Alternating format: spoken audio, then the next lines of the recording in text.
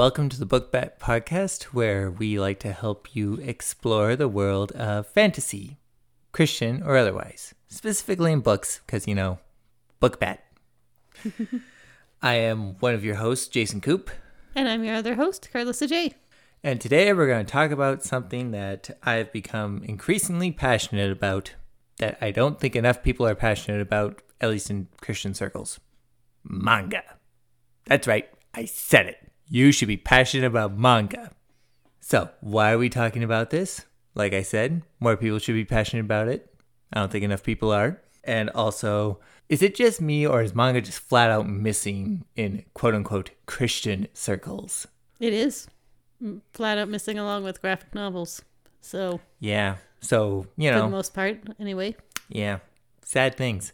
So, we are going to shed some light on those things and tell you why you should be passionate about manga, graphic novels, comic books, other ways of telling stories other than letters on a page. More visual storytelling. That isn't movies. Electronic. that isn't movie or based or whatever.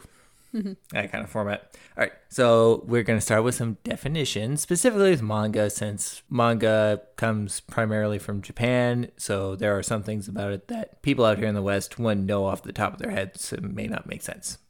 All right, so first off, we'll start off with a little definition from good old Merriam-Webster, the dictionary, for those who aren't aware that dictionaries still exist. It is, quote, Japanese comic books and graphic novels considered collectively as a genre. Here's where we're gonna cover some similarities between manga and graphic novels. First of all, they're visual mediums, a bit of a no duh there, and they tend to be released, on a monthly or weekly chapter by chapter basis. Again, that's pretty common. Maybe not so much for graphic novels here in the West, but definitely in terms of comic books. So also, much like comic books for manga, if the series is popular enough, chapters will be put together and published as a volume. And some differences: manga is primarily published in black and white, except for special editions or something like that. Whereas in the West, it's definitely our comic books tend to always be in color, and our graphic novels are variable. Yeah, but they're definitely more in favor of color than, say, the manga, which, like I said, is almost exclusively in black and white. Mm-hmm. Manga's read right to left, not left to right. That's more of a Japanese thing, really, than anything else. So. And also, and this is something that I find fascinating, is that manga is initially released through manga magazines. A notable one out in Japan is called Weekly Shonen Jump, which has been around since 1968, so not a new thing. But I don't know, I find that fascinating, having a magazine subscription, and every week or month, however often you get this magazine, it's all these different stories that may or may not ever see the light of day in terms of a volume publication or whatever. Mm-hmm.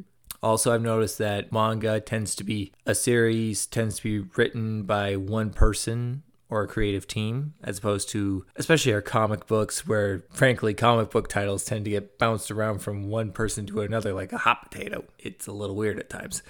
And also, manga tends to be a simpler style visually, with more emphasis on over-exaggeration and reaction, that sort of thing, as opposed to, definitely a lot of our comic books tend to go for a quasi-realistic type thing in terms of movements, reactions, that kind of thing.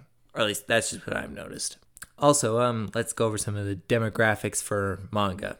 I'm going to apologize in advance in case I butcher these words at all. There's shonen and shoujo, which are aimed at tween and teen boys and girls. And then there's seinen and josei. Sorry, it looks like it should be Jose, but I don't. No. I know, because that's a Spanish word. I'm trying to remember how the Japanese. Well, J is an H, right? No, I thought it was. In Japanese, I'm pretty sure it's more of a N, because Nippon is what they call Japan. You can just take all that I said and just throw that out the window. Look in the podcast notes for the article referenced, and you'll see this stuff and can draw your own conclusions on how to say it. Or look it up. Anyway, those are aimed at adult men and women, 18 plus for our terminology. So consequently, I don't think I'll ever read any of those. And finally, we have Kodo Momuke. I know I probably ruined that too. Which are aimed at young kids. And yeah, graphic novels are essentially our version of manga, I've come to conclude. Yeah. And because graphic novels, unlike comic books, tend to be published as a complete book, whereas comic books, you get issues which are released individually, which could be part of a collective story or a throwaway story. Also, I've noticed, at least in the bookstores we've gone to, there appears to be a significant trend of translating already published books into graphic novel form. Well, so series that exist in regular novel format. Yeah. May also, for youth, may also exist in, or have like little bits and pieces told in manga version. No, or graphic novel version, sorry. There are differences, both stylistically and etc. Sorry, yeah. Because graphic novels are read left to right, like our usual English writings, as opposed to manga. Sorry, I meant graphic novel. Yeah, you need to be specific. And some examples of already published series and stuff getting the graphic novel treatment are Wings of Fire and Warriors. I'm sure there's plenty of others because, wow, that graphic novel shelf was huge. At the bookstore? Yeah. Yeah. That was huge. So, having gotten all this out of the way, I have a few questions and or notes, and feel free to pipe in every now and then. The silent pilot. I have my own notes. Anyway, as stated, I've been to a couple different bookstores. Admittedly, these were secular, not Christian. And the library. And the library, too. There are like literally walls of both manga and graphic novels. Not the two combined, separate. And I'm just like, okay. Well, so here's my question. Why on God's green earth is the evangelical industrial complex so far behind on this trend? I know it tends to be at least 10 years behind whatever trend is going on in the world today. But seriously,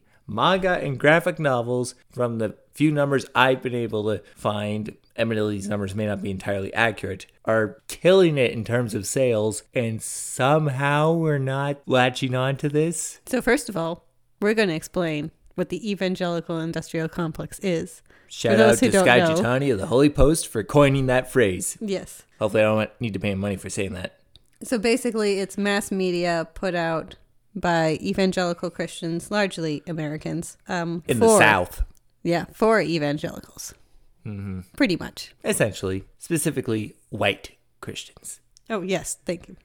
We need to specify here. Okay, you've defined what the evangelical industrial complex is, so did you have another thought? Yeah, I had a few theories as to why graphic novels haven't really caught on in evangelical media. My first theory was Zondervan did do a couple different manga series, or, graphic novel type series. Don't call them manga, they're graphic novels. Yeah. Get them right. Okay. Wow, they actually had a website for it and everything. Yeah. I'm just looking at the back of this book here, and it's with zgraphicnovels.com. Wow, that's a little... They actually went into this. Yeah. Okay, wow, they actually... Okay, and then they had like a biblical-based one, which makes sense, because why not? Oh, wow, they actually had a couple. Yeah. They had like 4 or 5 different ones. Okay. They had a more comedic one. Yeah, they had multiple different series going. And then Manga Bible. Which, of course, why not? So this was something that Zondervan did put effort into. Hold on, I'm checking the copyright on this one. I want to see when this book was put out, because that will give us a rough estimate in terms of the... So he's looking at the first book of the Tomo series. Copyright 2007? Wow. That's actually later than I thought. I thought this was the early 2000s. This was the late 2000s, mid to late 2000s. Wow. So I didn't get the impression that the project overall did well financially. Yeah, fair enough. Pretty much all of them are out of print now. At least trying to find the Tomo was a challenge. I had to get things secondhand because I had bought Tomo when it was nearer when it was first released, and then I wanted to buy a set for our church library. Right. So I enjoyed it. Yeah, and why not? Our church library, like most church libraries out there, wasn't exactly overflowing with graphic novels, so come on. Yeah, so I went out to get a couple. So because that project, like I said, I don't think it did well financially. I wonder if the big Christian media companies are a little afraid to try it again. That's one theory. It's something else we talked about. The evangelical industrial complex is a largely white southern USA based phenomenon. So there's the cultural barrier of don't think that's a majorly culturally relevant thing there. Okay. Especially not manga. Yeah, that's true. Okay, so you kind of covered a lot of why it seems like Western, specifically white Christians, seem to have a problem with manga. Well, I want to point out, I have a list of other things too. Okay, fine, go for it. Other theories. Manga is not known for inspirational fiction. I think I've gotten inspired by manga. What are you talking about?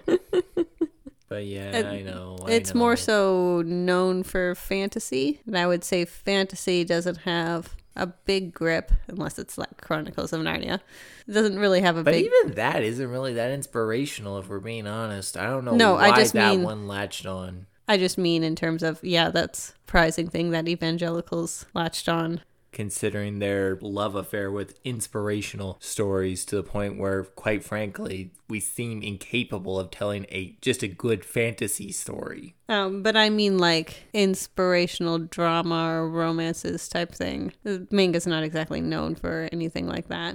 And who reads inspirational dramas and romances? So the other thing I wanted to bring up was Daniel Silliman in Reading Evangelicals argued that the evangelical fiction world was created with women and specifically moms in mind. Soccer moms. That's mainly who they're trying to market to. And manga and comics are more stereotyped as being for like single men in their parents' basement for some reason.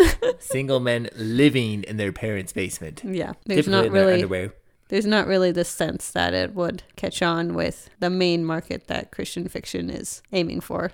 And my final theory is a friend factor. Moms tend to pick books through having them recommended by other Christian moms who actually have the time to look through all these books somehow. They probably don't even read them. They probably just saw a positive review on Goodreads or something. Maybe. How many Christian moms are recommending manga? How many have actually, had the time to sit down and sort through manga Well, that's the thing. Or put in the effort for that. Manga, in all fairness, is a lot easier and quicker to read than your average novel. I'm sorry, but that's just the blunt honesty. But it does mean spending money to try to get yourself started. Ever hear of a public library? You can borrow books for free. Yeah, true. And they do have manga and graphic novels. And most libraries offer something in terms of a interlibrary type loan. I know that's how I've gotten a hold of books that weren't at our library. So, just saying. But I just think all those things combined mean that evangelical industrial complex is probably going to be hesitant to experiment with graphic novels again. Well, and one thing that I often wonder about is what about the cultural differences? Because as I've said earlier, manga primarily comes from Japan, which obviously different culture, different cultural norms, and that will be expressed through its artwork. Like you pointed out at one point in a conversation we were having, I forget about what exactly, but you pointed out that Japan really places a high emphasis on education and doing well in school, which you theorize is part of the reason why in a lot of manga, a lot of the time the main character tends to be student,